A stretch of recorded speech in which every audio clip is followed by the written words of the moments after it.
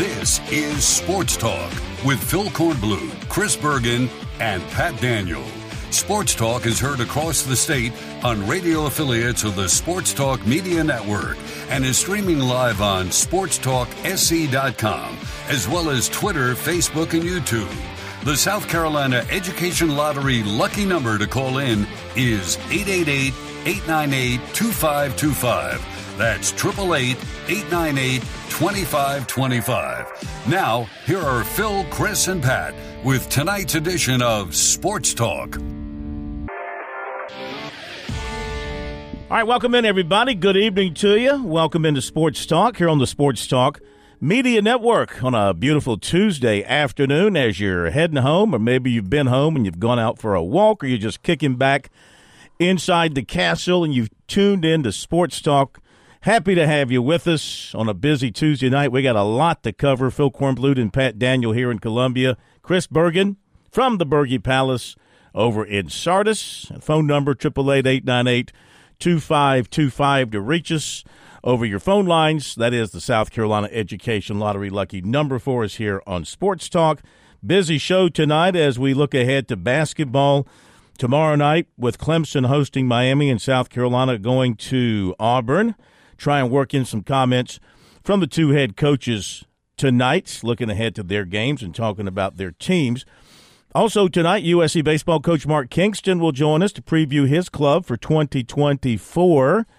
The Gamecocks are ranked as high as number 9 in one of the preseason polls and 21 in another, and kind of right in the middle. I think people are a little bit unsure what to expect from South Carolina, except that they think the Gamecocks will be a regional contender, maybe a regional host, and the key will be getting to a super regional, then hosting a super regional and getting a closer step to Omaha.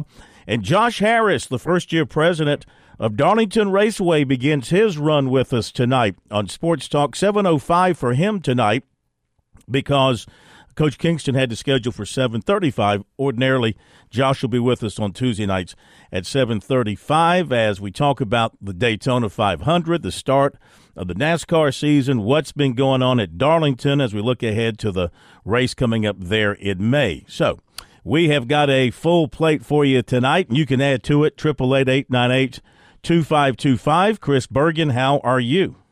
I am well. Looking forward to a busy show tonight and kind of excited. Not overwhelmingly excited, but kind of excited about the start of the NASCAR season. If the season weren't as long as it was, I'd get more geeked up. But hard not to be excited about the Super Bowl of motorsports this coming weekend. So it'll be fun. Now, the question is, are they going to be able to run it Sunday down in Daytona? Because the weather forecast looking towards the weekend is miserable on Sunday. They're expecting about a half an inch of rain, I think, at Daytona. So it may end up being a Monday race. And if that's the case, that normally puts a damper on everything for NASCAR. But it's what you get for being in outdoor sports. Until they build domes all over these tracks, they're going to have to deal with the weather. Yeah, that is kind of a bummer of a way to start the season, but you can't control the weather if you're NASCAR, just like if you're the PGA. You can't control the weather. Got to go out and play nonetheless. So a lot of stories to talk about. We'll get into those in just a moment. One thing I wanted to mention off the top that I was thinking about last night and actually looked at some numbers. So they've reported that the viewership on CBS and all the other outlets, all the streaming outlets, totaled to about 123 million viewers for the Super Bowl. And they've been touting that as I guess the most watched program of all time when you consider all the various ways you could have watched it. Now the question is how many people really did watch it out of that 123 million. But here's the way I look at it. Let's look at it this way and tell me what you think.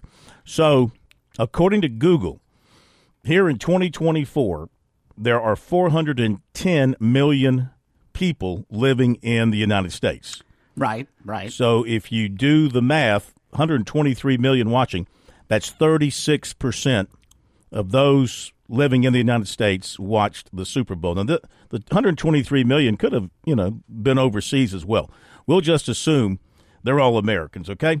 That's 36%.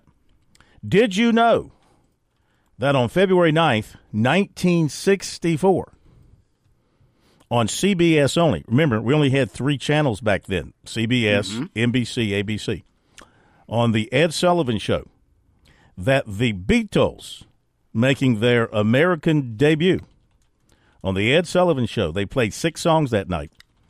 The television audience was 73 million. Now, according to Google, in 1964, population in America was 109 million. So that's 38% of the population tuning in to watch the Beatles on the Ed Sullivan Show. So if you look at it from a percentage of people in the country who were watching television, the Beatles actually outdrew the Super Bowl 60 years later. So are you saying the Beatles are more popular than Taylor Swift? I would say so. Absolutely. Certainly in my mind. If you were to ask the me, Beatles are way more popular than Taylor Swift. I have another way to look at this, though, Phil. You said there are about 400+ million people in the United States, which means about 60 million of our fellow citizens weren't watching the Super Bowl. First off, what are you doing? What are you watching on Super Bowl Sunday? I cannot remember a Sunday that I did not watch the Super Bowl, except when I was maybe 4. Once I got into my formative years, I can't ever remember not watching the Super Bowl. I mean, what are you watching? What are you doing with your life if you're not tuning? Even if you couldn't care any less about the NFL and the Super Bowl, aren't you tuning in to at least, at worst, watch the commercials, watch Usher at halftime, watch the pregame national anthem, whatever? What are people doing? Believe it or not, there are some people who aren't interested in A, sports, and B, football. I get all that, and they have other things to do on a beautiful Sunday afternoon. But the NFL has done a terrific job of sort of crafting this as not just a football game. It is an event, and it is one of by far the biggest events of the year. That if you peel back the onion, of the 123 million, how many of the 123 million actually sat there and watched football for football? Okay. Let's get rid of the women and the children who are just there, watching on Nickelodeon or there to see Taylor or whatever the case may be. Let's peel that back and let's just get down to the true football people. And I'm not talking about the bettors either, who are concerned about how many carries somebody's going to get in a particular quarter and the over-under on this. No, people who are there to watch football, you probably have a lot fewer than that 123 million, because like you said, they've made it into such a spectacle. For me personally, I watch no pregame and I watch no halftime. I tune in right at kickoff. I might catch a national anthem. I think I did catch a national anthem. That's close enough to kickoff because I did watch the teams come out of the tunnels. Mm-hmm. And I watched the national anthem. And then, what? Reba, way under 2 minutes, like Lee Sterling said. Isn't that what he said, that it would be way under the over-under? Yeah, I think he did. Now, she did an extra little bump at the end there that extended it a little bit that I think worried some people who maybe were taking the under. But anyway, that's me. I don't care about any of the other stuff. I've followed it enough to, of course, maybe we're different because we're in the sports business and we're following it every day. You got a lot of people who are Johnny-come-latelys and just jumping on board the week of the Super Bowl, and maybe they want to watch all the build-up and all the up-close and personal specials that they do, and that's fine. Everybody's got to do their own thing. But I think, real football fans, you can probably reduce that 123 million. You probably cut that down to about 75 million who watch it for the pure beauty of the game and the love of the sport. Everybody else, you could probably say, 40 or 50 million have some sort of ulterior motive for watching the game besides football. I think that's probably fair, and that's true of virtually every Super Bowl. 73 million people wanted to watch the Beatles and nothing else. They weren't there to watch Ed Sullivan or Topo Gigio or any of those other acts that he has on or had on back. Remember Topo Gigio? Ooh, no. Way before my time. You don't know. You've never heard of. Oh, my goodness. I don't even know who Ed Sullivan is. Never heard of this guy. You do know who the Beatles are. Please tell me you know who the Beatles are. Okay. Yeah. All right. Well, look it up. Do a Google. You'll find out all about Ed Sullivan. So, anyway, I thought that was kind of interesting if you wanted to break it down by percentages, because it was, February 9th, 1964, that the Beatles made their U.S. Debut on the Ed Sullivan Show. And then they did their first concert at Washington Stadium in D.C. Then, of course, they did the very famous concert at Shea Stadium in New York. Then he went down to Miami, and they hung around with Cassius Clay, who later became Muhammad Ali. They were back on the Ed Sullivan Show down there. They did 3 appearances on the Ed Sullivan Show while they made that run through America. Keep in mind, the Beatles, for those who don't realize this, they were only together for about 8 or 10 years. It wasn't a long run for them. They weren't the Rolling Stones, you know. They kind of hit the international scene about 61, 62, and started breaking up in about 70, 71, I think. So you didn't have them for a heck of a long time. All right, that's enough of that. Let's move on. 888-898-2525 is the phone number here on Sports Talk. High school basketball state playoffs begin tonight. We'll talk about some things with high school basketball tonight. The Coaches Association announced their all-state teams and class-by-class players of the year. Well, why don't I give you those real quick while I got it in front of me. Class-by-class players of the year, high school basketball. 5A boys, Cam Scott of Lexington, no surprise there. 4A boys, Tavares Bell from Westwood. 3A boys, Abijah Franklin from Wren. 2A boys, Braylon Thomas from Gray Collegiate. And 1A boys, DJ Harvey, Christ Church for the girls. 5A, Kiera Krosky from Sumter. 4A, Quinasia Abercrombie from Wade Hampton. 3A, Joyce Edwards from Camden. 2A, Tamia Watkins from Andrew Jackson. And 1A, Drew Watson from Military Magnet. And again, the playoffs begin tonight, heading towards the semifinals and the finals. What do you think about this, Chris? Right there down your way, the Florence Center is going to host all the state semifinals, boys and girls, and all the state finals in back-to-back weekends. And I don't understand it. I think we talked about it when it came out. It doesn't make a whole lot of sense for the upper state teams to have to play the semifinals down here, and then the winners have to come back down here to play the championship round. I just don't get why the high school league can't look and say, let's put the upper state semifinals up at the Bilo Center, Bon Secure's Wellness or whatever it is now, and put the lower state here or in Charleston or wherever at the Florence Center is fine. But the finals need to be in the middle of our state. I just don't get why this is so hard for the high school league to understand. Don't make teams from, let's say, if Walhalla were to be in the finals. How far a trip is it from Walhalla, the last exit on 85 in South Carolina, down here to Florence? What's that, 3.5, 4 hour drive? And you know, if it were in the upstate, you'd have the same problem with the kids from Bluffton and Beaufort and Hilton Head. We make this way too difficult. Yep. Find a place in the middle of the state for the state finals, and that's where they should always be. Well, and look, I don't know how it all works with the high school league and state government and all that, but I don't want to hear that money's a factor. That, you know, the USC properties, Williams-Brice Stadium, Colonial Life Arena, they should work with state government and the high school league and figure out an economical way to make it happen. So you can use those facilities here in the middle of the state.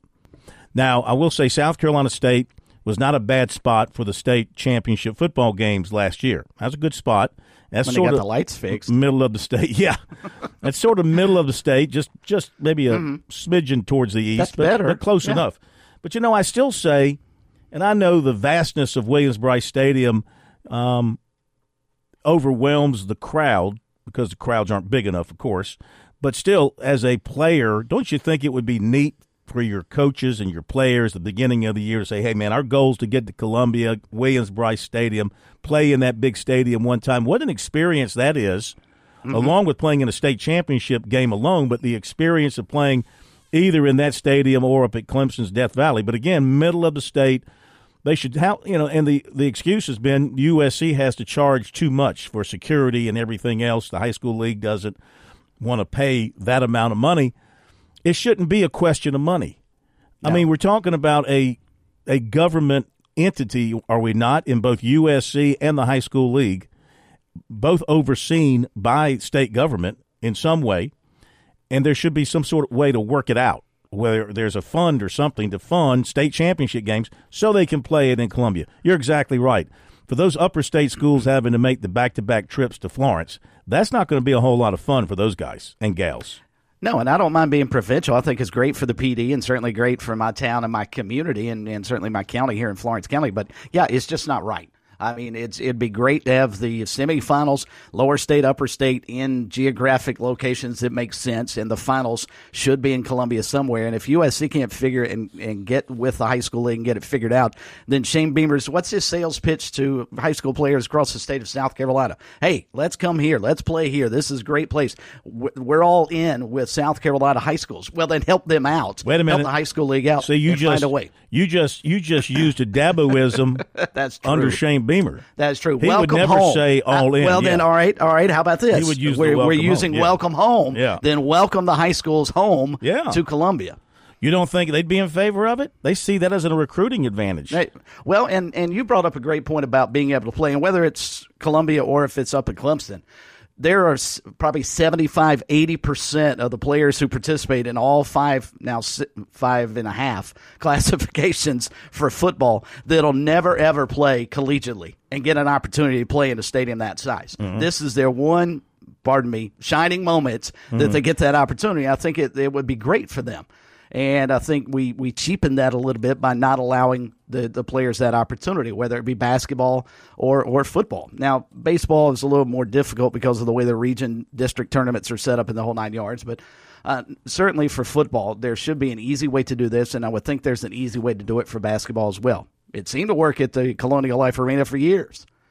I don't know why it's all about money. From what I understand, It's all about the money.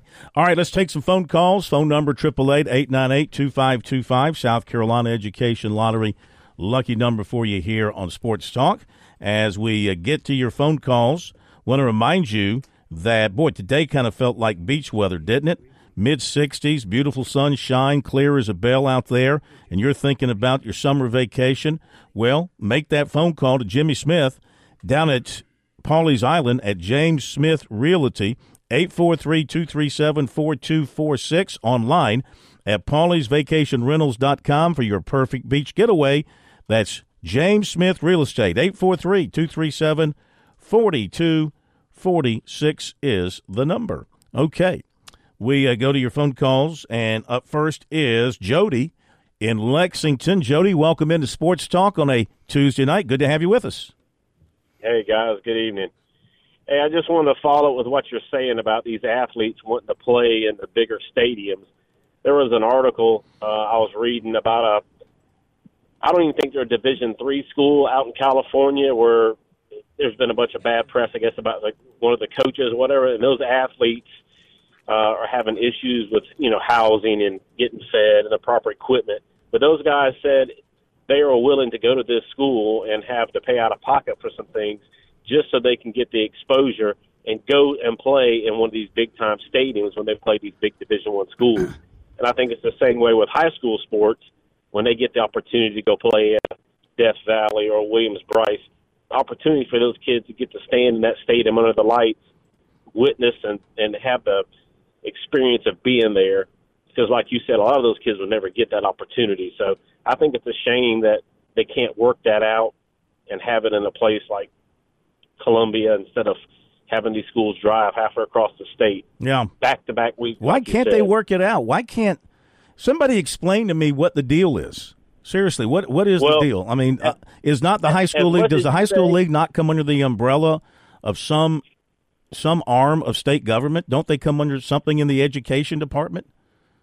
Well, I don't understand, Phil. As much as you say it can't be about the money, we know it's about the money, but it ain't been that long ago that USC men's basketball probably didn't have as many fans as these high school state championship games in basketball would have. So USC can't use that excuse. I think the money's there. It's just a shame they can't make it work out. So I appreciate listening to your program. Thank you. Appreciate the phone call. What do you think, Chris? When I say it shouldn't be about the money, I mean, what I'm saying is I know there's money involved, but I'm saying that It shouldn't be an issue. It should be taken care of. It should be worked out so it can be affordable, so it can be done. And, they got to get together. They need to get together and figure something out on this because, I mean, really, forcing these teams to go across state twice, and I know the Florence Civic Center will do a heck of a job, and they got a nice arena set up there for all that, and they'll do a great job. But, I mean, gosh darn, that's a lot of traveling for several teams. They're going to have to probably crisscross the state there on consecutive weekends. Ask those folks. I mean, they'll be happy to play in the state semis and the state championships no matter where you put them. But if they could stop 100 miles short of where they're going to have to go, an extra hour and a half or maybe 2 hours in those buses, you think they wouldn't rather do that? Well, and on top of that, Phil, the other side of the coin is, especially here at the PD, we've had over the years several really, really good boys basketball teams. And you would imagine, let's go back a couple of seasons ago when Wilson was as dominant as it was. Darlington's had some really good teams. Hartsville has as well. You put them in the Florence Center, they're going to bring their entire city over to watch them play in the lower state finals against whomever they're matched up with. Mm-hmm. The state finals, though, you want to talk about a gigantic home court advantage. Let's say back in the day you would take Hartsville, or as good as the Gaffney teams were. You're asking an awful lot of Gaffney fans to drive here for the semifinals, go back home, and then turn around and come back and then try and present a similar atmosphere as what a team that's out of the PD would be able to have. Let's say Wilson, who's 15 minutes down the road, if that, from the Florence Center. Yeah. Clemson players invited to the NFL Combine. Will Shipley, Tyler Davis, Rook Orororo, Xavier Thomas, Jeremiah Trotter Jr., and Nate Wiggins. And Gamecocks invited to the Combine, Spencer Rattler, Xavier Leggett, Trey Knox, Nick Gargiulo, and Marcellus Dial. Those are the ones from the state of South Carolina invited to the NFL Combine. That list came out today. ESPN and the College Football Playoff have reached a 6-year, $7.8 billion media rights extension for the expanded playoffs. So that gives that property to ESPN well into the 2030s, through 2032. So ESPN will have the 12-team playoff if it stays 12 teams. Through 2032, the full contract has yet to be completed. It's been reported here. So $7.8 billion, that's going to catch the eye of all the agents and the supporters of pay for play and paying the players directly. That's going to catch their attention because, that's a lot of money, $7.8 billion spread out over, 6 years as far as that contract is concerned. So, isn't that when the ACC's TV deal ends, the 2032 season? Isn't that when that big grant of rights deal that they've had so much trouble with? Isn't that when it's supposed to expire? Sometime around there. Yeah, that's close to it. Yeah. All right, back to the phones, 888-898-2525. It's Hank in Columbia. Hank, welcome into Sports Talk. How are you? By the way, real quick before we go to Hank, it's 2036 is when that grant of rights 36, expires. Okay. Yeah. Thank you. Thank you, Mr. Fact Checker. Go ahead, Hank. Hey, Corn, I was calling. I'm going to do you a little favor. It's going to make you do well. Corn, I served as the president for Class 1A for the high school league for years. Then you tell us what the deal is. It's twofold. It's money and it's the accessibility. You can't take a shot at the high school league for this deal because what's going on is what they used to have them all at the Coliseum as you do, and then they moved them over to Colonial Life Arena and had them all at Colonial Life Arena. And the football games were all at Williams-Brice. But as they continue to raise the price for not only the facility, but the price, those venues have their own security protocol. So you can't come in and say, well, since we don't have all these different level tickets and all, we have screen down security. You have to pay for their security protocol. And so the problem is, from a money standpoint, is back when I was a president of the high school league, whenever the teams came in, other than the expenses you pay for the facility, all the other gate money went to the 10 teams who made it to the finals. So I remember in a year where we were cutting $10,000 checks for each team. So there were certain years where, let's say, like HKT's girls and boys came. The 1A school, they played their state championship game. Each team gets a $10,000 cut after all the expenses. That athletic department gets $20,000. Mm. And so whenever you start whenever you got to the point where the prices got so much, the teams weren't getting that cut because it was all going to paying for the facility and security. All right, well, hang on a second. I want you have knowledge. You have working knowledge. You've been in the trenches with all this. So I want to come back with a question with you after the break, and we'll continue with more phone calls, 888-898-2525. Back in a moment.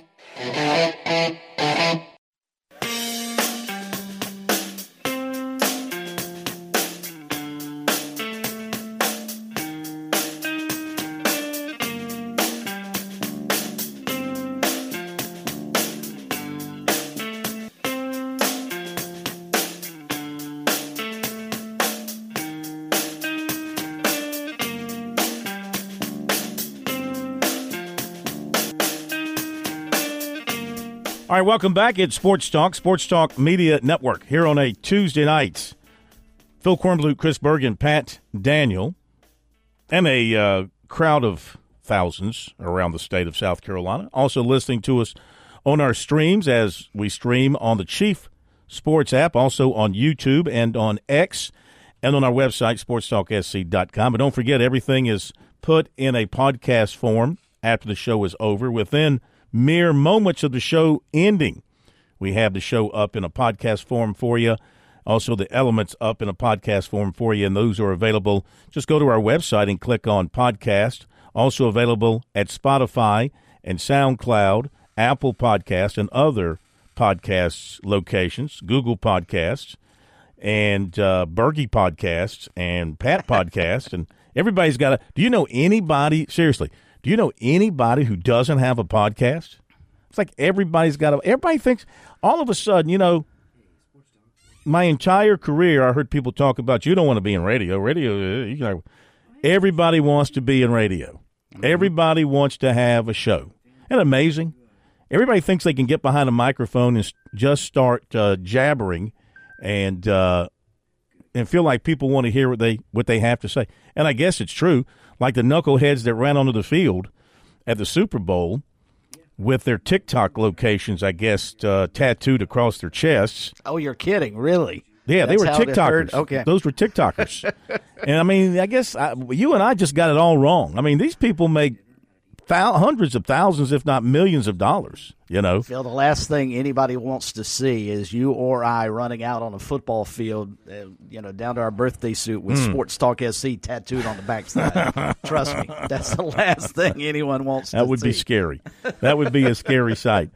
But it's just amazing. It is just amazing today what you got out there. But, hey, that's the world, man. That's the market. That's competition. That's what's out there. All right, phone number 888-898-2525. Back to Hank. I have more calls in just a moment. Let me pass along a few other notes of interest from today that we haven't touched on yet because it's pretty busy, kind of a newsy kind of day.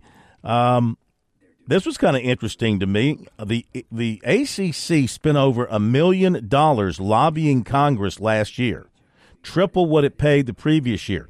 The SEC, where supposedly it just means more, only spent $790, but doubled its spending from last year. This was a story that was written by the folks at Sportico and Sportico.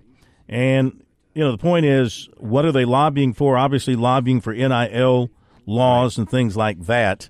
And that's another thing that I have to kind of roll my eyes about. I mean, nothing could be going on illegally here, could there be, when you've got college conferences spending $1 million or $800,000 to lobby for laws to be put in place? I mean, there's nothing under the table going on there, is there?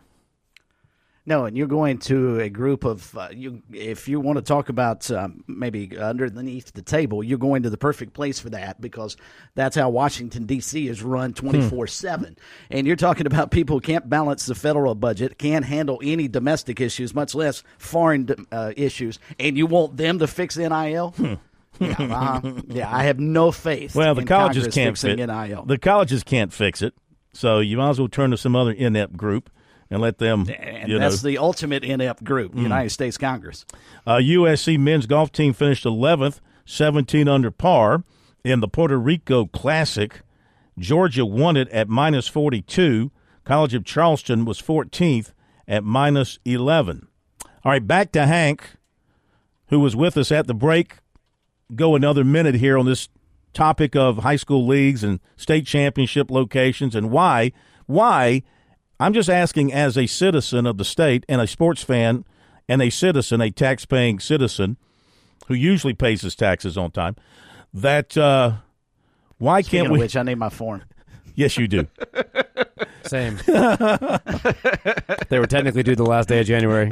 That's neither here nor there. Oh, boy. I hope no one from the IRS is listening. Anyway, where was I before I incriminated myself? Oh, why can't we fix this so we can just have state championships in the capital city in the middle of the state in Columbia, Hank? Well, again, as I said, the one big problem, Corn, is money, because when the prices are so high, then it cuts into the money that you're trying to reward the schools to get that far for. And so that was taking money from, basically from the kids, paying for that expenses. And then the other portion is a number of states in the Southeast have their championship games like this, Alabama being one, where they do it all in Birmingham. And the problem with them doing that, like at a Williams-Brice or a Colonial Life Arena, is you're still in the middle of college basketball season. So, the SEC controls schedules for the women and the men in terms of but they come on. Games. They work with them like the circus comes to Columbia. The basketball team leaves town. They work that out. They know when these dates are coming. They can work it out. You're talking about 2-day events now. If you're talking about the semifinals and the finals. No. I'm not talking about the semifinals. The semifinals should stay in the upper and lower state. Okay, yeah. Greenville should have the upper state, and Charleston should have the lower state, or Florence. But I really think Charleston. But, I think the semifinals should stay in their respective divisions of the state. Only the championship games should come to Columbia. And so and that's what's happened with Columbia. I mean, they this last time basically opened it up for the Colonial Life Arena and USC folks to bid and put in a bid or something that they could make work out to have it in the center. But you can't. These things are a reward for these teams coming down there. And like I said, you take a 1A school like Latta, and remember when Latta came, Charles Bay came with Taft Watson, and they had the girls and the boys. Those two teams go back home with 20,000. Mm-hmm. You can transform their athletic department compared to the money that they're getting locally. Yeah, I understand. I know it's a big payday that's for the them. reason. All right, we're going to run. Thank you, Hank. I hear what you're saying. Again, Chris, Pat, I just think it's something that needs to be solved with whoever has the power to do it. Mm-hmm. And I would think that. Right, I'm not blaming the high school league, because the high school league has to work with the locations involved. But are they bidding these things out? Did the Florence Center make some kind of big bid to win the so-called rights to host the semifinals and the finals? My point is, it shouldn't be about the money. It should be about the kids. It should be about those schools taking home the dollars created by parking and attendance and concessions. Figure out a way to pay for the security and whatever other help you need. Figure it out. But keep it in Columbia. Keep it in the middle of the state for the championship games. That's what that's just 100%. Me. Figure it out. Put Mike Anthony in charge. That's what I would do. Put Mike Anthony and Chuck Reedy in charge. They'd figure it out. That's what I think. They'd figure it out. And you get Coach Reedy in charge, then you have Outback Shack or Comeback Shack. I'm sorry. Comeback Shack. They could cater all the food. Comeback cater Shack. all the food for them. That's right. All right, we continue as we go to Gamecock Larry. Is he with us next? Gamecock Larry. How you doing, Gamecock Larry? Haven't heard from you in 24 hours. I wasn't going to call. I was going to let you rest tonight. Yes. But Chris said something to me that kind of got under the old man's skin. He called the people that didn't watch the Super Bowl. I don't know whether he called them anything or not. But I did not watch the Super Bowl 1 minute. I do not know who was playing in the Super Bowl. I did not know who the quarterbacks were. I didn't know nothing about the Super Bowl. The Super Bowl ain't nothing to me. I'm 90 years almost, and I don't care one iota about the Super Bowl. And Chris, I'm just cutting the fool now. Don't get mad Yes, sir. at No, me. I get it. But don't, I get it. but don't be calling me something that I don't. Well, I don't know whether you call me anything or not, but I do not care what I. right. Let me ask you this. About the Super Bowl. First off, let me clarify here. Yeah. I didn't call people who didn't watch the Super Bowl a name. I was just asking what you were watching. What were you doing? Well, let me ask you this, Gamecock Larry. In the bed of sleep. All right, Gamecock Larry, on February 9th, 1964, did you or did you not watch the Beatles on the Ed Sullivan Show?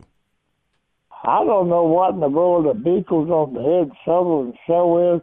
If it ain't Gamecock, football, basketball, tennis, ladies with the horses, and if it ain't some Gamecock, I ain't watching nothing. It's got to have a Gamecock in it, huh? I had several Gamecocks in the Super Bowl. Yeah, you could have watched Debo. You could have watched Debo in the Super Bowl. You could have watched. I know, no. If it ain't Gamecock, Columbia, South Carolina, Gamecock, Larry ain't gonna watch it. All right, Larry. Thank you. Have a good night. Sweet dreams. Sweet dreams. Talk to you tomorrow. Gamecock Larry, 888-998-2525. We go to, is Coach John Day with us? Hey, we got Coach John Day. In fact, I was watching a show last night, and one of the characters reminded me of Coach John Day. He looked like Coach John Day, one of the characters on the show I was watching last night. Coach, great to have you with us. Must have a card show coming up, huh? We do. We sure do. What you got? Sunday the 18th. We'll be back out at the Embassy Suites. We'll have our normal. We'll have about 30 vendors and about 60 tables, thereabouts, on both counts, and lots of sports cards, football, basketball, baseball. There'll be some Pokemon, and there'll be some Juco Pop and whatever else the buying public is into. We'll have it. And we'll have some Gamecock Clemson memorabilia, not as much as in the past, but we'll have some out there for that. So we're looking forward to another good show. This is our 5th year. Wow. Going on our 6th year, Phil. I checked the other night, and the first show that we did in 2018, there were 8 of us vendors, dealers. There were 14 tables, and we did a show. And now you're up to what? 30 to 35 vendors, 60 to 65 tables. Fantastic. And again, so where we're and when? That. What's the where and what's the when? Okay. All right. We'll be at the Embassy Suites Greystone at the zoo exit. We'll open at 10, and we'll be through by 3, 4 o'clock. Whenever the vendors get tired of hanging out, they'll leave sometime. But if you can get there anytime between 10 and 3, you should be safe. 10 and 4 maybe. But we'll be there that day, and it's at the Embassy Suites Greystone at the zoo exit. You enjoy. I hope you have a great turnout, Coach. I was listening to you just a minute about playing in Columbia, playing the state championships in Columbia. I'm really into that issue, and I've looked into it a little bit. And one thing I heard, and this may or may not be exactly the truth, is that the schools are not able to take much money home when they play here. Mm-hmm. And it really gets to be a problem. In fact, one of the major schools, one time I had to give money back to the high school league to fulfill their commitment because the expenses were so large at the big stadium. So there's some rhyme or reason to not doing it. I get that. Like maybe I'm being Pollyannish and my head's buried in the sand. And thank you, Coach, and good luck with you on your card show coming up this weekend. Thanks, Coach. I think that they should. Thank you both. Thank you. I think they should come up with a formula that guarantees each school that plays in a state championship game X amount of dollars, maybe based on their size, their classification, whatever.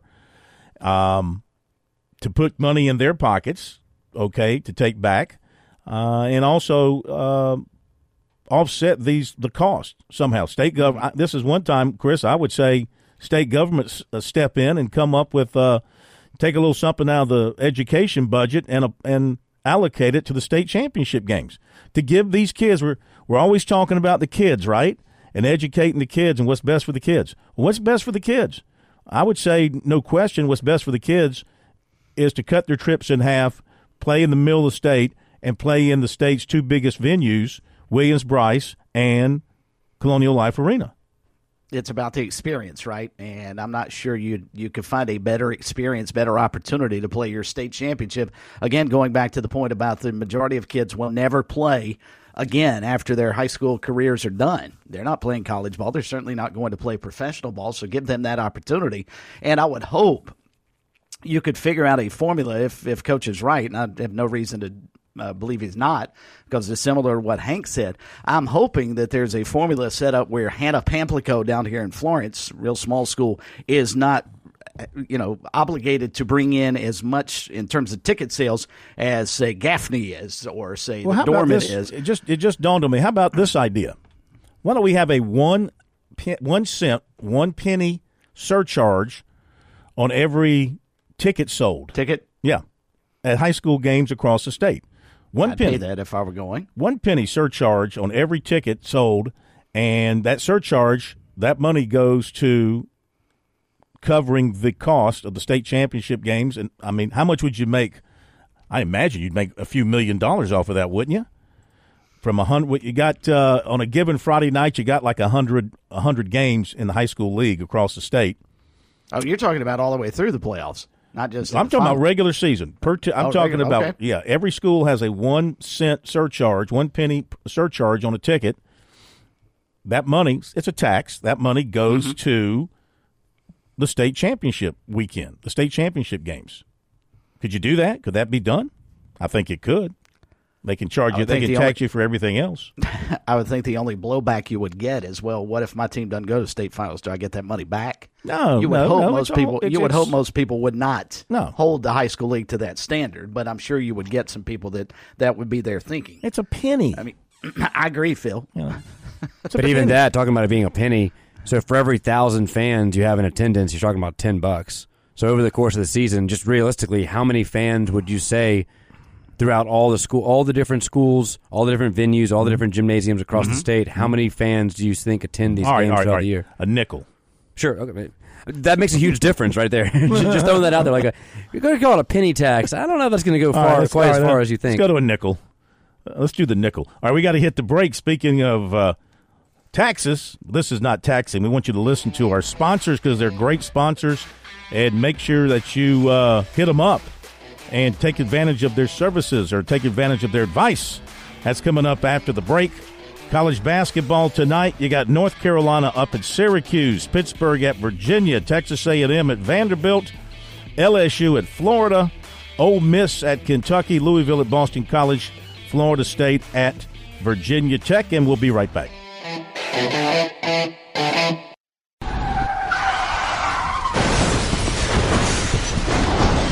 I'm attorney Jim Corbett. That's the sound of a big hit on you and your car or truck. I've been an attorney for more than 30 years, helping people who get injured in car wrecks and truck wrecks. If you have serious injuries, call Jim Corbett, 803-765-2968, or email me at jim@jimcorbettattorney.com. That's Corbett. I don't get paid unless I recover for you. Jim Corbett Attorney, for your best recovery from a big hit, 803-765-2968, or jim@jimcorbettattorney.com.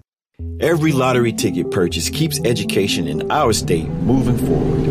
In fact, the lottery has raised more than $200 million for state school buses to get our students to school safely every day. Then, the lottery helps those students go even further in their education by funding the Life, Hope, and Palmetto Fellow Scholarships. So remember, when you play the lottery, you're keeping South Carolina students on the road to success. Learn more at sceducationlottery.com/betteryou. When trouble comes like the accidents do, we all get sick and the bills pile too. There's only one number that can help see you through. And if you're healthy, here's what you should do. Call 605-7905. That's the number that you need to know. 605-7905. $0 deductible. What's a deductible, you say? That's the price you have to pay before the insurance will say we'll help you. They keep that number out of reach because they know that you won't reach that number because they know you're healthy. 605-7905. $0 deductible. 605-7905. 727 is the area code. George Bryant here with Tsunami Bar Sports, and wow, Tsunami Robbie, there is now an amazing technology that you can use when you train receiving large game without having to endure pain. Please explain. George, that is the magic combination. I have 3 simple words to define that entire concept. Stimulation, not annihilation. Regardless of your training goals, there is a level of stimulation that is optimal for your desired gains. Tsunami Bar's flexible bar technology meets these demands because the user determines the level of stimulation with the amount of speed and force they impart into the bar or training device. Hey, this is Phil Kornbluth. The Tsunami Bar is a terrific training device, whether you're working on your fitness or your golf game. It's convenient, it's easy to use, and you won't feel beat up afterwards. Be sure to click on the digital ad on SportsTalkSC.com and get 5% off any order using promo code BBB5. Don't wait. Order today.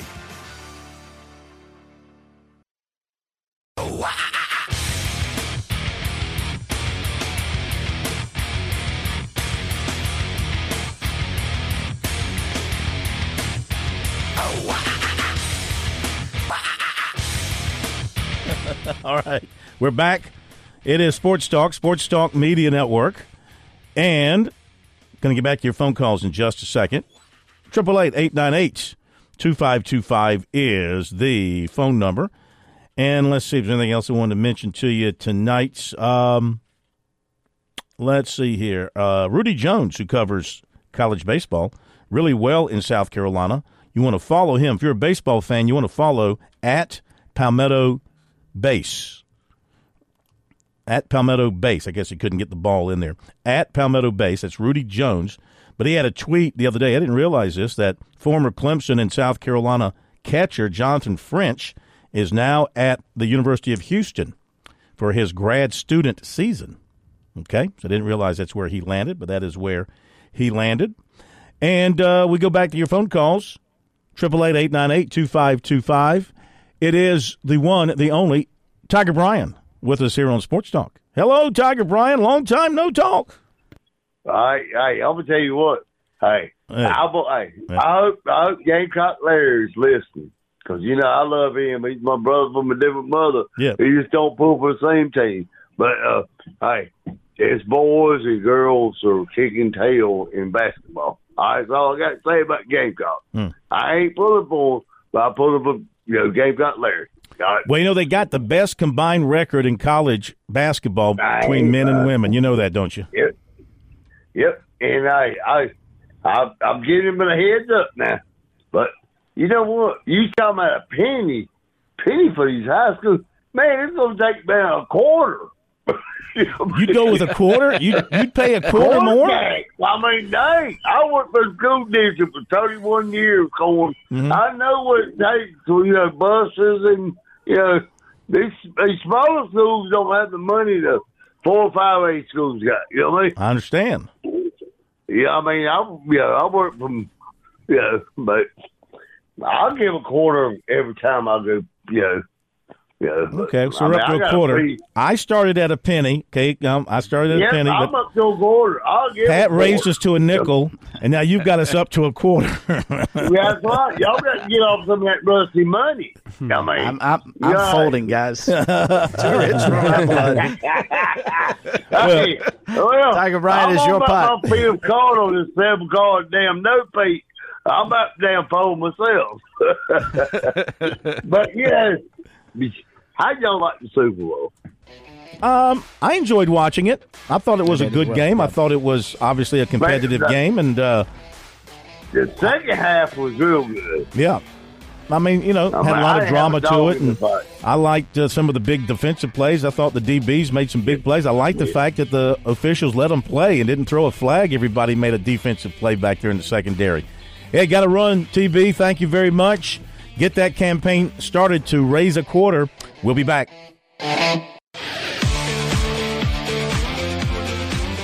Welcome back to Sports Talk on the Sports Talk Media Network. You can reach the guys with the South Carolina Education Lottery lucky number, 888-898-2525. That's 888-898-2525. Now back to Phil, Chris, and Pat with the second hour of Sports Talk on the Sports Talk Media Network.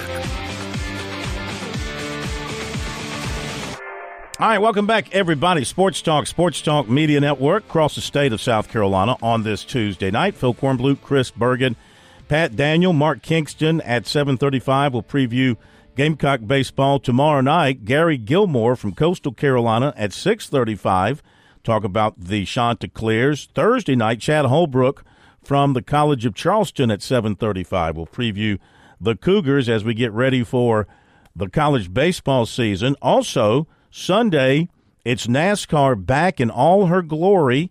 I know we had the Clash a couple of weeks ago, but now it's time for the big boys to take to the track and do their thing, the Daytona 500, which means we're not too far away from racing at Darlington, the throwback weekend coming up in May. So we're looking forward to all that. And once again, we have with us on Tuesday nights the presidents of Darlington International Raceway. Now, we put the old guy, Kerry Tharp, out to pasture the end of last year. We bid him adieu and wished him well in his retirement. And now we go young again as we welcome in the new president of Darlington Raceway, the new commander-in-chief of Darlington. We welcome in Josh Harris to Sports Talk once again. Good evening, sir. How are you? Doing great. Thanks for having me on, guys. As always, our pleasure. Looking forward to a nice, long, extended run with us here and you there at Darlington. So how's it gone for you so far now? I mean, you've had several months to take control of this thing and kind of put your fingerprints on some things. How do you think it's gone? Well, so far so good. They haven't changed the locks on me, so that's always a good sign. But no, it's we've gotten off to a really good start here at the beginning of the year. Just working hard on all of our plans for Throwback Weekend in May, and then obviously the Cookout Southern 500 weekend and Labor Day. So so far so good. What's the condition of the track at this stage since we last were there on Southern 500 weekend last September? I mean, what kind of things have gone on around the track since then? Well, we've hosted a couple of community events later in the year. We do a track lap event, raise some funds through our Darlington Shares program. And then really it's just been a lot of maintenance, kind of off-season prep work that we do every year around the facility. I've been out taking care of the track a little bit, just doing a little maintenance and gradually working on our checklist to get ready for May. You haven't gone out there and, like, changed any configuration or anything like that, kind of put your own identity on the place, have you? No, I think I'm pretty smart to leave that track configuration the way it is. It's pretty unique, and the old girl is ready for some racing come May for sure. Yeah, I know she's anxious to get the cars out there. Are you guys going to have any sort of testing sessions? Will NASCAR allow anything like that? Will you have anything like that with drivers on the track between now and May? No, unfortunately not. The testing policy that NASCAR has now just limits the Cup teams, the Xfinity teams, and the Truck Series teams from being able to test on a track that they compete on later in the year.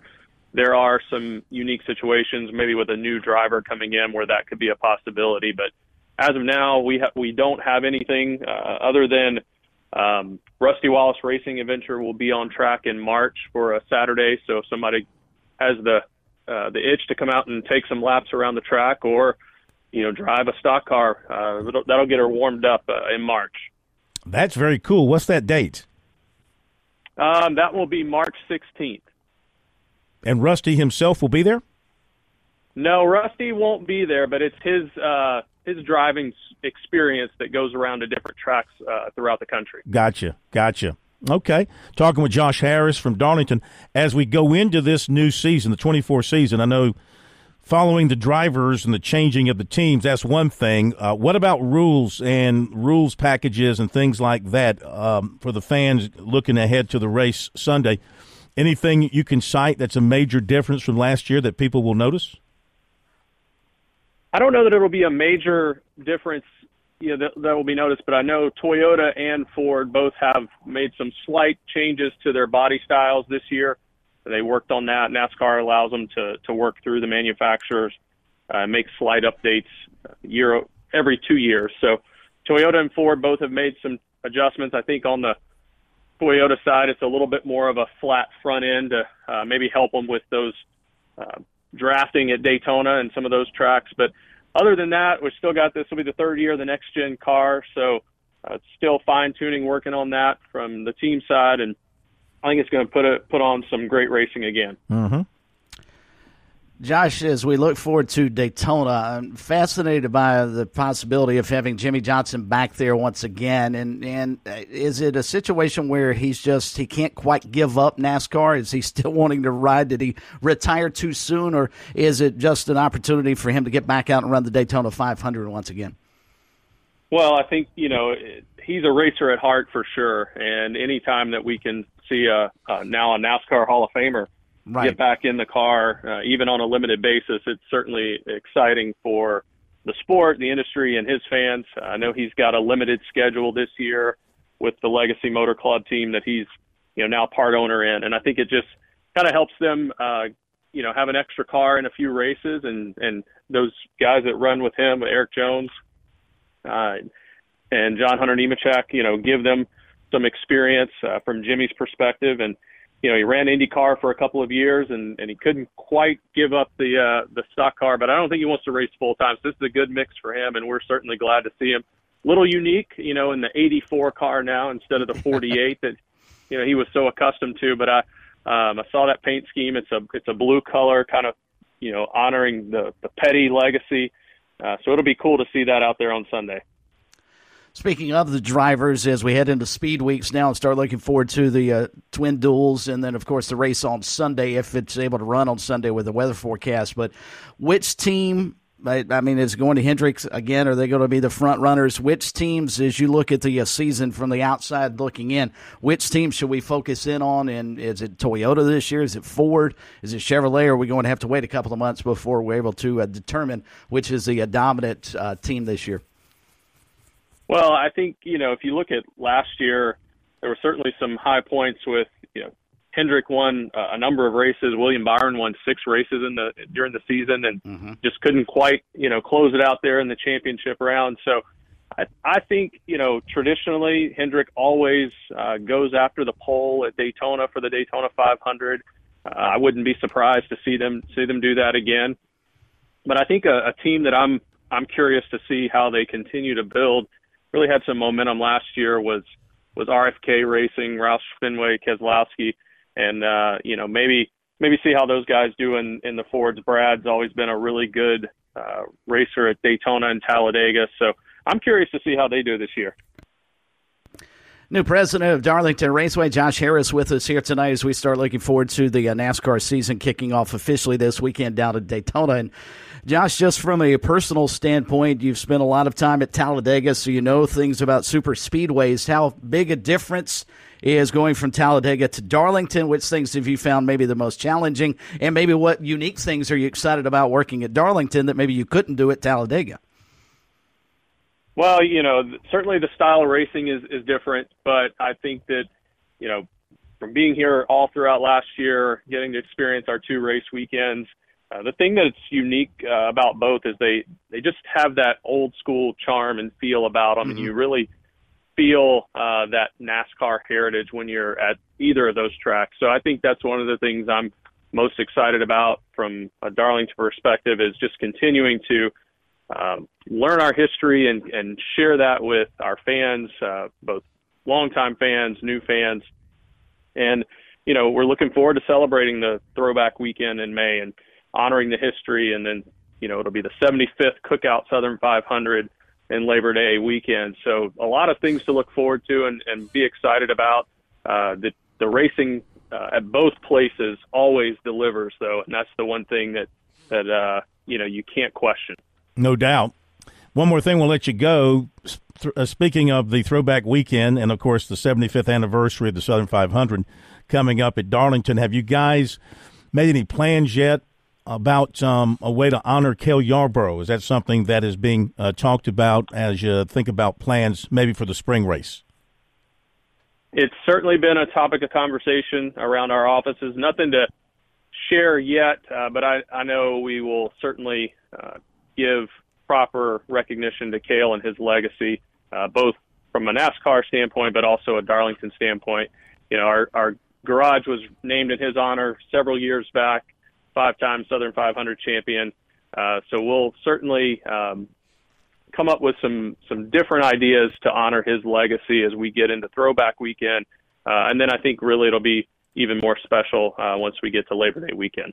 Very good. Last thing, when do you think you'll start seeing the teams tweet out those their plans for the Throwback Weekend, their schemes and all of that? You got an idea in mind from hearing from the various camps when they're going to start making those things public? Well, we went up and met with a number of race teams in January at their shops and talked about Throwback Weekend. I know the teams have a busy schedule coming up in the next couple of months, but we're hopeful that maybe by early April we'll start to see some of those schemes trickling out, and that always gets the fans excited. Our theme this year is kind of celebrating our roots, and really want to highlight those drivers' stories of how they got to the National Series racing today, and kind of talk about their upbringing and what they did on their way up to get where they are. So we're excited about that. I think the teams are excited about that. And then certainly we'll kick off that weekend will culminate with the Goodyear 400 on Sunday. Looking forward to it. Looking forward to every weekend. Looking forward to every Tuesday with you, sir. Thank you so much. Your predecessor would be proud. Yes, sir. Yes, he would. And, Josh, before we let you go, I did want to give you the opportunity to promote your watch party this coming Sunday for the Daytona 500 here in Florence. Yes, thank you very much. We will be over at Mellow Mushroom in Florence starting about 1 o'clock on Sunday afternoon, getting ready for that race at 2:30 on Fox. So we invite all of our fans, supporters in the area, come out and join us. We're going to have some games. We're going to have some prizes to give away, and you don't want to miss it. So calling out to Mellow Mushroom. And then just one other little thing. I mentioned the Rusty Wallace racing earlier. It's actually Saturday, March 23rd, not the 16th. Gotcha. One Saturday earlier. But, yeah, come on out and see us at Mellow Mushroom. We'll get the Sports Talk Pinto out there as well as part of the Rusty Wallace exhibit. That'd be cool. Sounds good. All right. Thanks, Josh. Take care. See ya. Thanks, guys. We'll talk to you next week. See you later. Thanks, Josh. We got to indoctrinate Josh into the ways of the Sports Talk Pinto, and it's many victories on that track there at Darlington that it has enjoyed over the years. The many laps we've turned there at Darlington, as in the many stripes that we've gotten from Darlington over the years. All right, thank you, Josh. Appreciate it, and he'll be with us 7:30 on Tuesday nights moving forward. That'll be his normal slot, which is the same slot that we've had for every Darlington president. I mean, we've had every Darlington president with us going back, I think, 4 presidents. I think he's the 4th president to join us on a regular basis on Sports Talk. So it would have been Chip Weil, Chip Thorpe, Browning. Yep, Chris Browning. Chris Browning. Chris was first. Yep. Yeah, Chris was the first. Chris Browning, and then Chip Weil and KT. Now Josh. So. Yeah, Chip speaks very highly of Josh. So if he's gotten the Chip Weil seal of approval in NASCAR, he's going to go places. Yeah, I have no question. He's going to do a great job. And thank you very much for joining us. Okay, we'll hit the break here on Sports Talk. On the other side, some comments from Clemson basketball coach Brad Brownell. The Tigers back at home tomorrow after doing something last week that was pretty impressive, winning in Chapel Hill and winning in Syracuse. That's pretty doggone good. That's a good week's worth. Good week's work for any college basketball team. A good week's work. He'll talk about it after the break. You've put in the work for your education. The extra early, extra late, extra work. That's because you understand education opens doors to better pay, better opportunities, and a better you. Being educated about playing the lottery is no different. It helps you be a better player, one who knows when to play and when to take a rain check. The lottery's a game, so let's keep it fun. Learn more at sceducationlottery.com/betteryou. Call Lawyer Lisa. Experience the difference with Lawyer Lisa. Hi, this is Lisa Hostetler-Brown. Do you know the difference between a revocable trust and an irrevocable trust? The difference could easily save you hundreds of thousands of dollars in long-term care costs. Visit lawyerlisa.com to schedule a consultation today. Call Lawyer Lisa. Experience the difference with Lawyer Lisa. 7511 St. Andrews Road, Irmo, South Carolina. Daddy, you need a trust. Last year was a big year for Founders Federal Credit Union and our amazing members. A total of $30 million was given back to qualifying members in the form of loyalty bonus dividends, proving once again that it pays to be a Founders member. Founders is also committed to pouring time and resources into the local communities we serve. If you aren't a member yet, what are you waiting for? Join Founders today. Visit foundersfcu.com. Federally insured by NCUA. Membership qualification required. This is Major Billy Downer with the South Carolina Department of Natural Resources. Boating season is here, and as you get ready to go out on the water this spring and summer, make sure you have all the required safety equipment on board. Check for a sound device. A horn or whistle will suffice for most boats. Inspect all of your life jackets. Make sure they're in good condition and are the correct size for all of your passengers. If your boat is over 16 feet, you will need to make sure you have an approved throwable device on board as well. Remember, boating safety is no accident.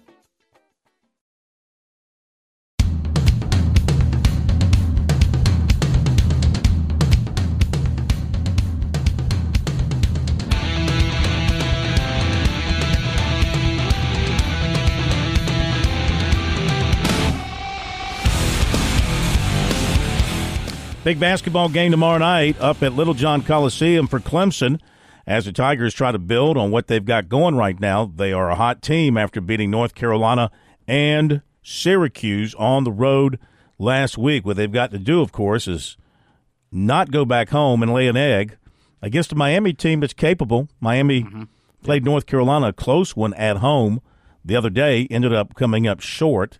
Nigel Pack did not have a good game for Miami the other day. Can't expect that every time out for that cat because he can flat light you up. The ACC conference call on Monday, Brad Brownell, Clemson head coach, was on there, took some questions about his team and the season. You went 11-1 against a non-conference schedule that is very highly regarded. You're the only team to win at Alabama this season. But your conference record's not quite as good as it was a year ago. Does that reflect the strength of this conference this season? Yeah, I think the league is really good. I don't understand the narrative. I really don't. I think there's some things that teams do in other leagues in the non-conference scheduling to bolster up their records and some of the net numbers, and then by the time you get to conference play, I think that some of that has it just elevates their teams maybe a little higher than they are. I don't know that our league really does that. Obviously it's something we need to look at. But I think our league is really good and very deep, and there's a lot of really good players and coaches, and winning is hard. And obviously we're experiencing that this year. The game Saturday seemed to be one where Joe might have been a little too ready, too emotional, but yet he seemed to handle it perfectly. He didn't force shots and seemed to play within the flow, and then got the 2,000th point. How perfect did that turn out for you guys? Yeah, it was surreal. Unbelievable to think that he scored his 2,000th point while he was, playing in the dome there. Couldn't have worked out any better, certainly for us with the win, and for him to make big free throws down the stretch to do it. I think he handled it very well. He's a very mature young man. Certainly a lot of distractions with just family and friends and all of that, and just all the the emotion that you have when you come back to a place like that, for him to play as well as he did, as efficiently as he did, I think just speaks to his maturity and obviously the quality of his play. Coach, this past week you had 2 impressive wins on the road in hostile environments. What do you want to see from your ball club going forward this week ahead to build off that momentum and solidify a higher seed within the NCAA tournament? Yeah, just consistent good play. We've last week was a great week for us. I thought we attacked both games. I thought we did a nice job getting off to good starts, and then we really finished the games. Both games were tied with right around 4 minutes to go, and our guys made a lot of winning plays down the stretch on both ends, and I think that was significant. We've lost a couple of close ones here at home. So finishing the game strong would be a nice thing for us to do here in Littlejohn. Going back to those 2 games last week, it was almost like watching the same game. Kind of, you jump out to a big lead, the home team comes back and ties it late, and then somehow your team just powers through. You don't have to call a timeout after a tie, and veteran players take over. What has allowed this team, even though there's been some adversity, to be able to win like that and make plays like that on the road when needed? Good players. I mean, that's at the end of the day, players have to make plays. We have good players. I thought we did what we needed to do in both games, got the ball to good positions, executed well in some actions and some offense in both games. I thought defensively we just kind of, we really stood up for the most part. We had a little stretch there, a couple possessions where we made a mistake against Syracuse. But North Carolina, we stood up. I thought we made the other team take some tough shots. But it's just having older guys that still believe, play with poise. We've lost some close games. We've won some close games this year. Certainly those are 2 really good ones. Some of that happens in basketball. But just being able to sustain, continue to play with confidence, believe in each other, believe in what we're doing, and then having the ability to knock down big shots and big plays when you need them. Looking ahead to Miami really fast, it just seems like, I didn't go back and look at the scores, but it just seems like Clemson and Miami is always going to be within a few points going down into that final minute. Why is that these 2 teams always seem to play these really close, tight games? Yeah, that's generally been the case. Maybe not as much at Miami this year. They pulled away from us at the end. I don't know. I just think it's very competitive series. I think, both teams have good players and really execute. Coach Larinaga and I coached against each other a million times. There's not a lot of surprises. The game usually comes down to the last 4 or 5 minutes, and the players on the other team or whichever team make the plays down the stretch usually win. So I don't really know that there's anything unique about that, but it's just been you're right, that has been very close games for many years now. All right, Clemson coach Brad Brownell earlier this week, actually yesterday, on the ACC conference call, talking about his team and talking about this matchup with the Miami Hurricanes. Tigers at home at Littlejohn, looking to make it a 3rd straight win in ACC play. And, I mean, they're in good shape as far as the tournament. Nobody's got them on the bubble. Nobody's got them last team in, first team out. If they just don't collapse down the stretch, if they go, 60% all the way home, they should be in pretty good shape to get this thing into the NCAA tournament. No, I agree. They would have to have a total collapse not to get in now. With some of the road wins they've gotten, as he pointed out, only team to win at Alabama this year. They won at North Carolina. Their South Carolina win at home, that comeback victory over the Gamecocks earlier in the season, is looking better and better each week now. But all they got to do is go play defense. I mean, you can't allow Miami to shoot 75% in the second half the way they did down in South Florida earlier this season. And they should be able to beat Miami at home. I think a fascinating matchup to watch will be Norshad Amir for Miami against P.J. Hall. Those 2 guys combined for 42 points the first game between the two, so that should be a fun one to watch. But yeah, I think this is a game Clemson probably should put in the win column and needs to put in the win column. And I have a question. In this modern era of transfer portals, they talked about Joe Girard now 2,000 points. Who celebrates that? Is it 2,000 points with Syracuse where he didn't score all the points, or does Clemson get a piece of that as well? It's a good question. He plays for the Tigers. Does he go into the record books for Clemson as a 2,000-point scorer or Syracuse? Mm-hmm. That's a good question. I wonder if they've talked about that behind the scenes with those who keep up with these stats. Be right back with Mark Kingston.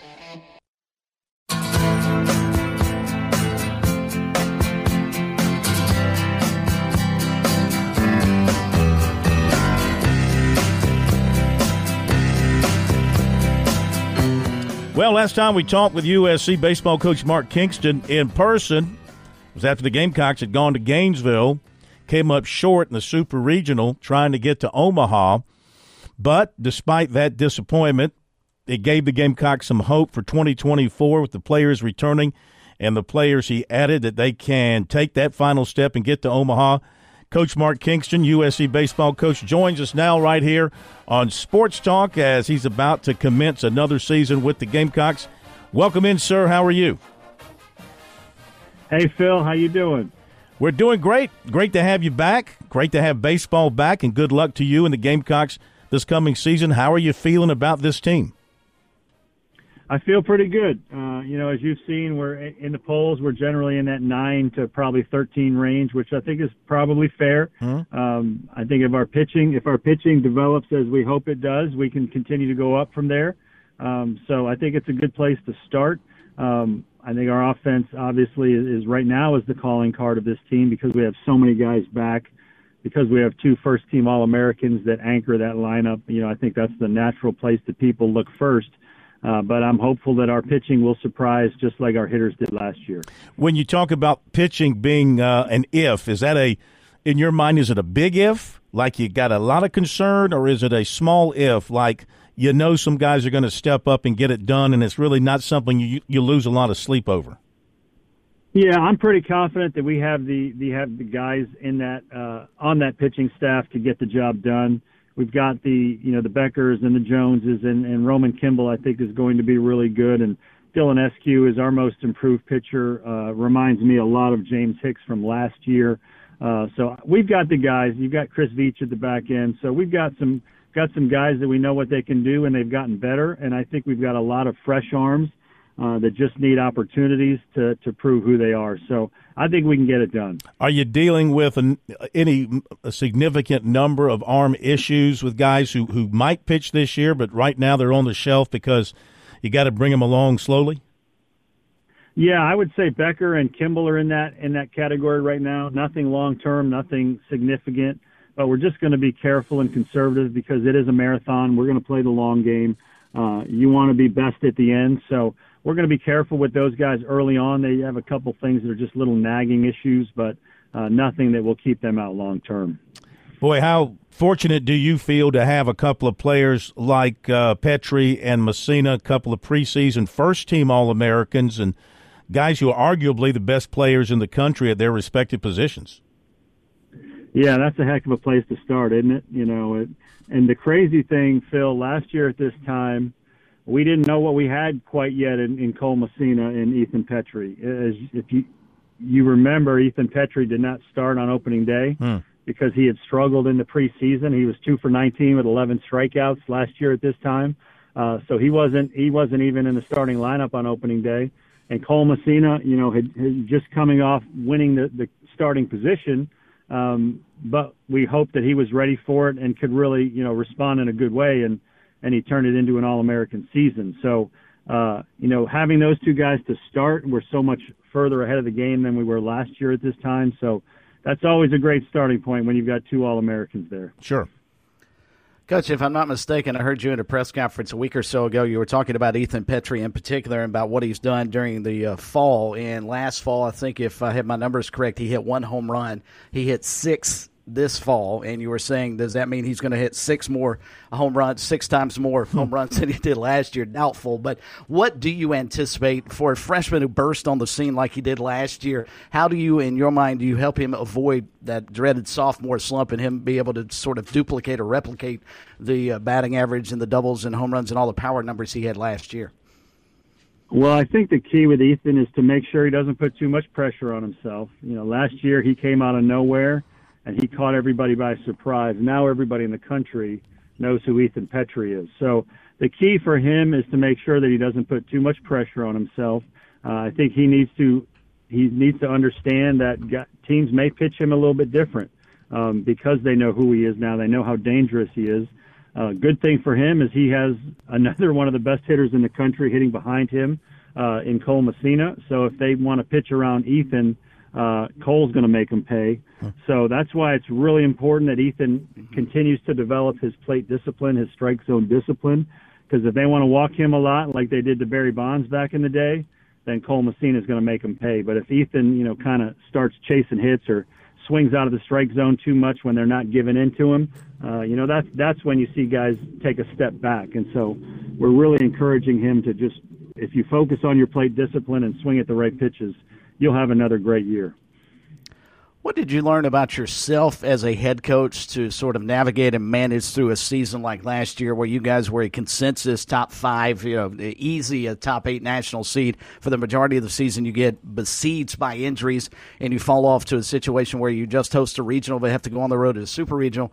What did you learn about having to navigate through a season like that, and what did your team teach you about their resiliency as well, and especially for the guys who are coming back for this season? Yeah, I would say 2 things, really. Number one, it taught me that the investment we had made in trying to create a close-knit team in terms of guys that would have each other's back. It's well documented how we went out to Fort Jackson as a team and did some things together where they really kind of needed to bond as a team and as a group and have their, learn how to have each other's backs through the thick and the thin. And I think that really paid off for us when we went through some tough times. And I also thought as a head coach, as a leader, just reiterated that players need a coach that would stay calm through that kind of storm. They don't need a coach that's flying off the handle, the highs, the lows, all that. They want consistent leadership. They want a calm presence that will steer the ship through the tough times. And I think, just because we were able to get through that and then still finish the season, really, really strongly, dominating our regional, and really going toe-to-toe with the team that was playing for the national championship at the end. I think those are the 2 things that, again, showed me that you need to have a close-knit team because there are going to be rough spots in the SEC. And then as a leader, you need to stay as calm and consistent as possible.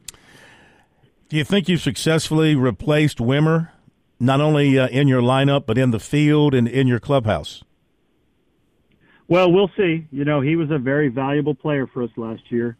And again, last year at this time, people were wondering, why are we playing him at shortstop? He was a second baseman. Why have we moved him over there? But we saw, through the 9 months of the preseason, how he had developed, and he became a really special player for us. A tremendous shortstop, double-digit home run guy, pro prospect, was drafted in a good spot and moved on. So a guy like that's tough to replace. That kind of offense from shortstop is not common. You don't get that kind of speed and power and defense from that shortstop position. I mean, he was a true 5-tool player. We'll go into the season with Will Tippett as our shortstop.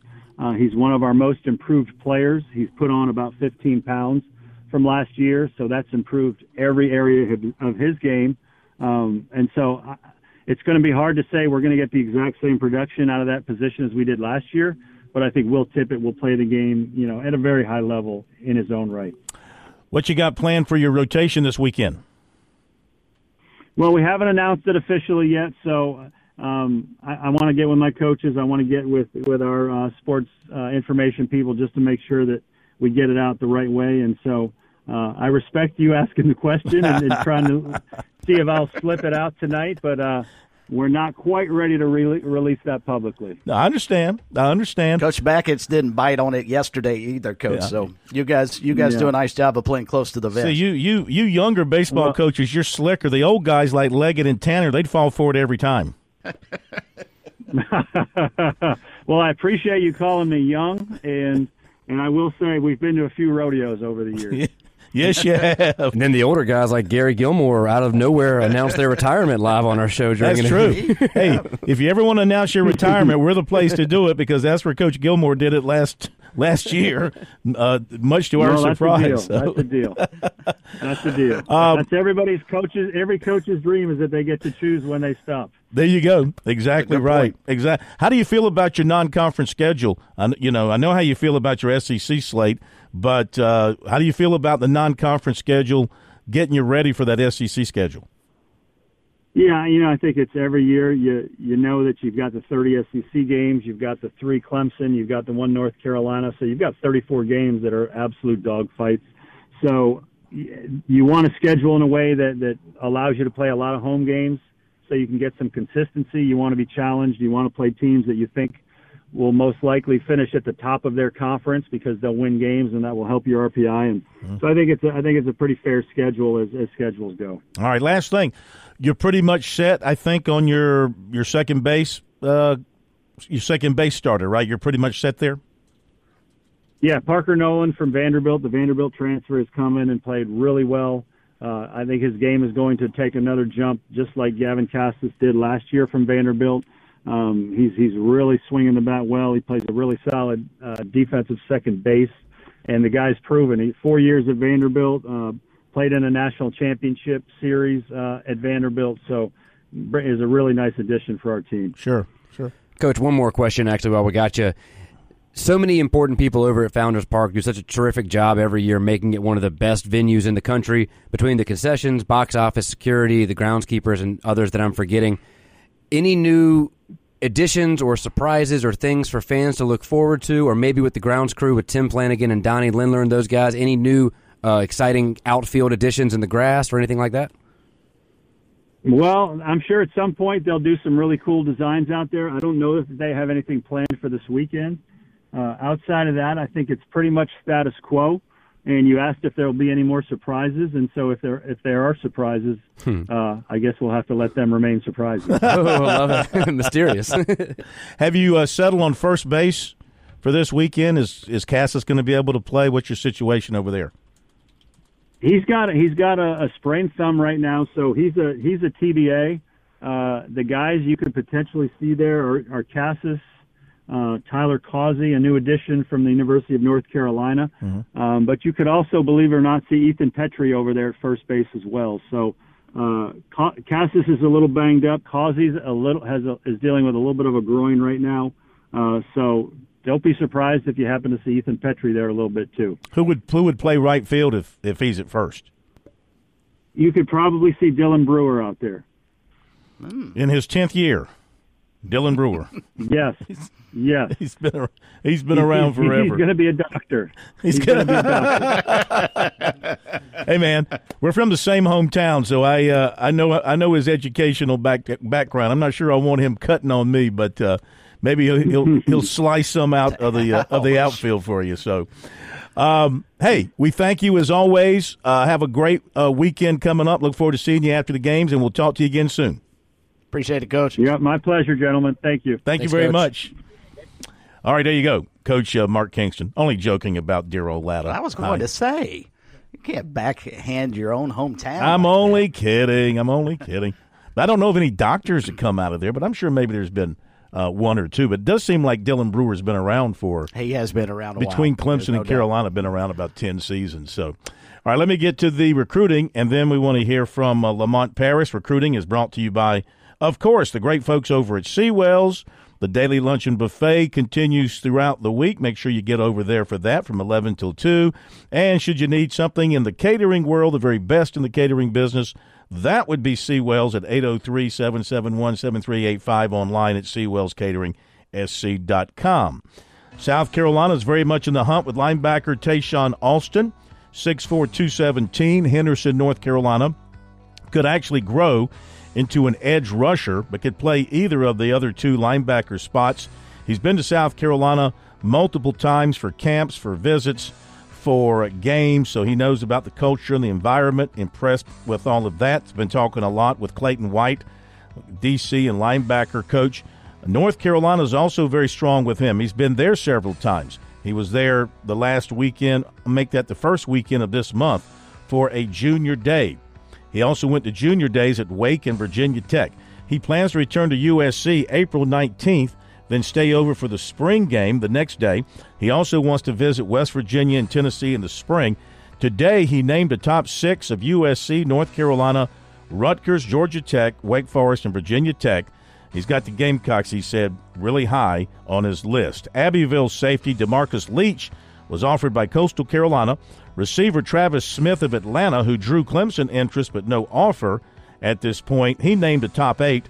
Alabama, Georgia, Georgia Tech, Tennessee, Oklahoma, Auburn, Colorado, Ole Miss.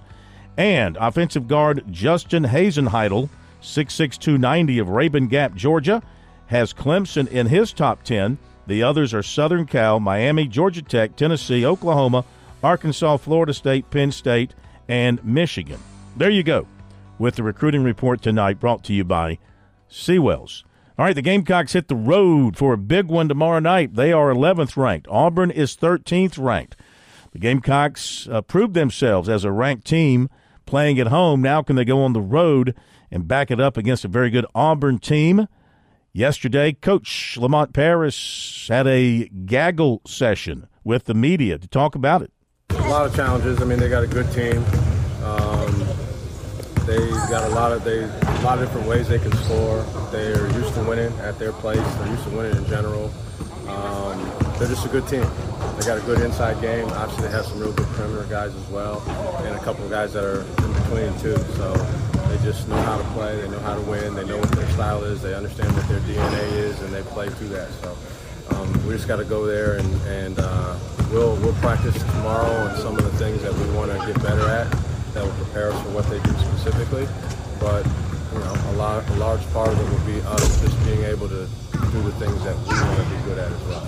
Lamont, 7 games left. You guys can talk about first place, about the regular season title, since it's right there to be had. Yeah, we haven't yet, but to be honest with you, in my mind, that last game was kind of, I think, the domino we needed to fall before we could start having the audacity to look at what the standings are and where we are in the standings, right? And so I think we are to that point. Certainly the guys have, and so we'll talk about it a little bit. But we're focused on. We had a great practice today, tremendous energy at practice today, and so hopefully we'll have a good one tomorrow before we hit the road.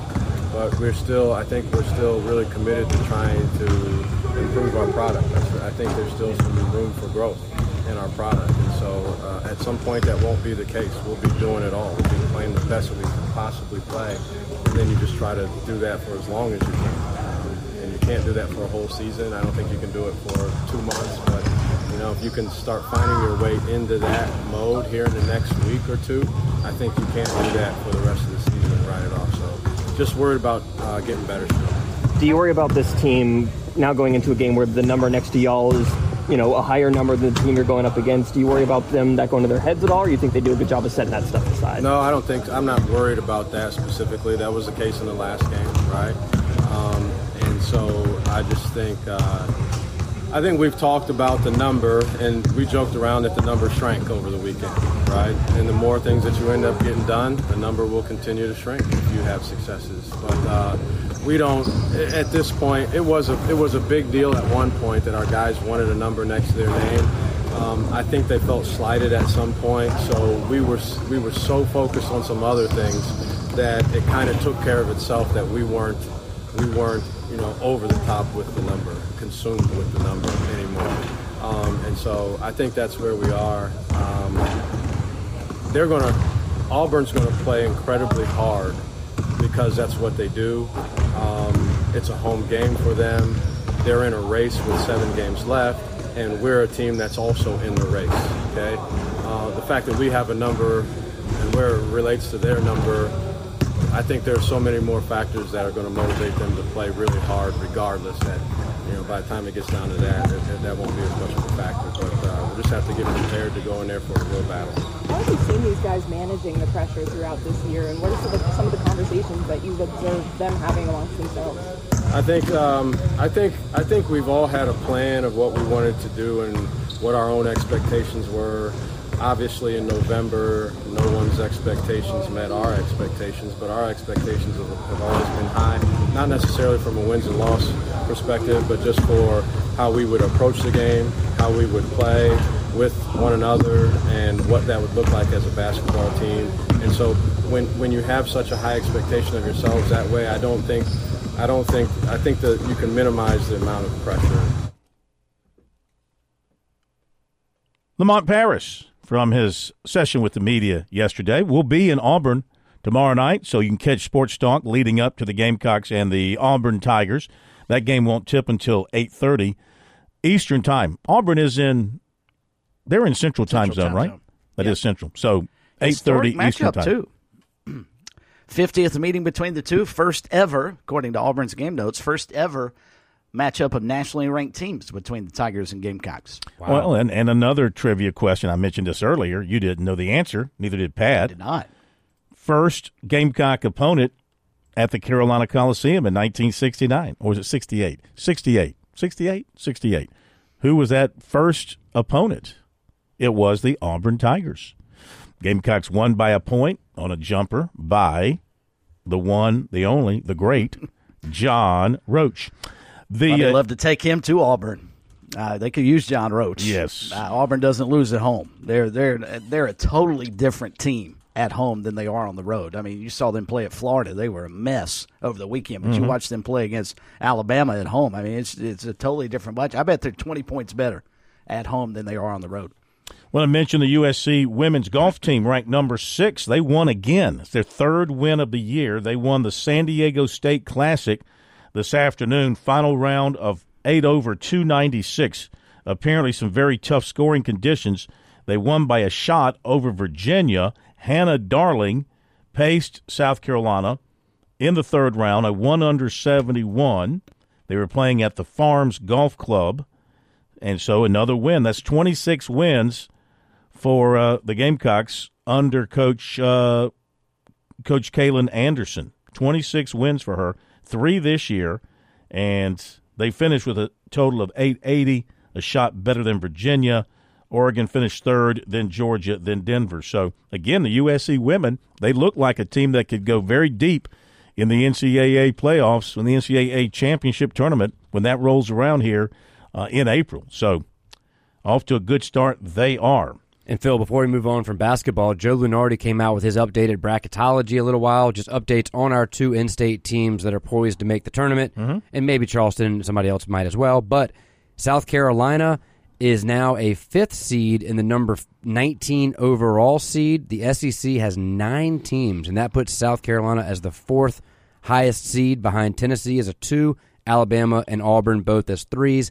And then Clemson continues to move up, and they are now a 5 seed according to this latest bracketology, and the number 20 overall seed. And let's see, South Carolina would face, according to this, they would face Yale in their opening round, and Clemson would Where does face. he have them? Can you read the location? Yeah, good point. South Carolina is in the East, and that first round would be in Spokane. Wait, no, that's right. That's right. No, they move them all over. Even though it's in the East Regional, you can play in Spokane. Okay, I just want to make sure I was reading that right. And, Okay. And then Clemson is in the West region, and they would open up in Memphis against either Nevada or Utah. Yeah. Yeah, both teams have got to pick it up so they can play in Charlotte. We need both of them. If they're going to both be in, they got to play in Charlotte. That's not going to happen. I can tell you that we're not going to get that lucky. By the way, while Clemson was sleeping last night, they dropped a spot in the net. They dropped a spot. They went from 29 to 30 while they were sleeping last night. This is wrong, by the way. So he has Clemson's a 5 seed, but when you click on the actual bracket, he still has them as a 6. If they were the 5, I think he meant to put them where BYU is as the 5. So Clemson actually, if I'm reading this correctly, would be in Salt Lake City playing against Samford in the first round. Yeah. Charlotte. That's what we want. Charlotte. They need to be there. That's the home of the ACC, and then South Carolina being real close to Charlotte. They need to put those 2 teams in there to make us all happy. Phil, we get penalized for the Gamecocks being in Greenville back in 2017 when they made a run to the Final Four. The NCAA is not going to allow us to get that lucky again. Yeah, really, that was. If you want to go to the Final Four, you're going to have to go through Spokane. To get Syracuse is leading North Carolina at the break, 42-40, And Pittsburgh is leading Virginia. Ooh, that would be a shocker. That's a surprise. 35-31 at the break. Texas A&M over Vanderbilt, 31-30. Did you see what Buzz Williams did on Saturday in the win over Tennessee? His team was well ahead. It was in the final minutes, but he wanted to call a timeout, and he literally ran out to mid-court, onto the court as they were playing to call a timeout. One of the Tennessee players said he almost ran into him. Rick Barnes was not happy, not so much about him doing that, but he wasn't happy because of the possibility of an injury that somebody could run into him and get hurt. So, okay, that'll do it. Thank you, Chris. Yes, sir. And thank you, Pat. Yes, sir. Thank you, Gavin. It's good to see you. Appreciate everybody being with us tonight. Have a great one. We'll see you tomorrow.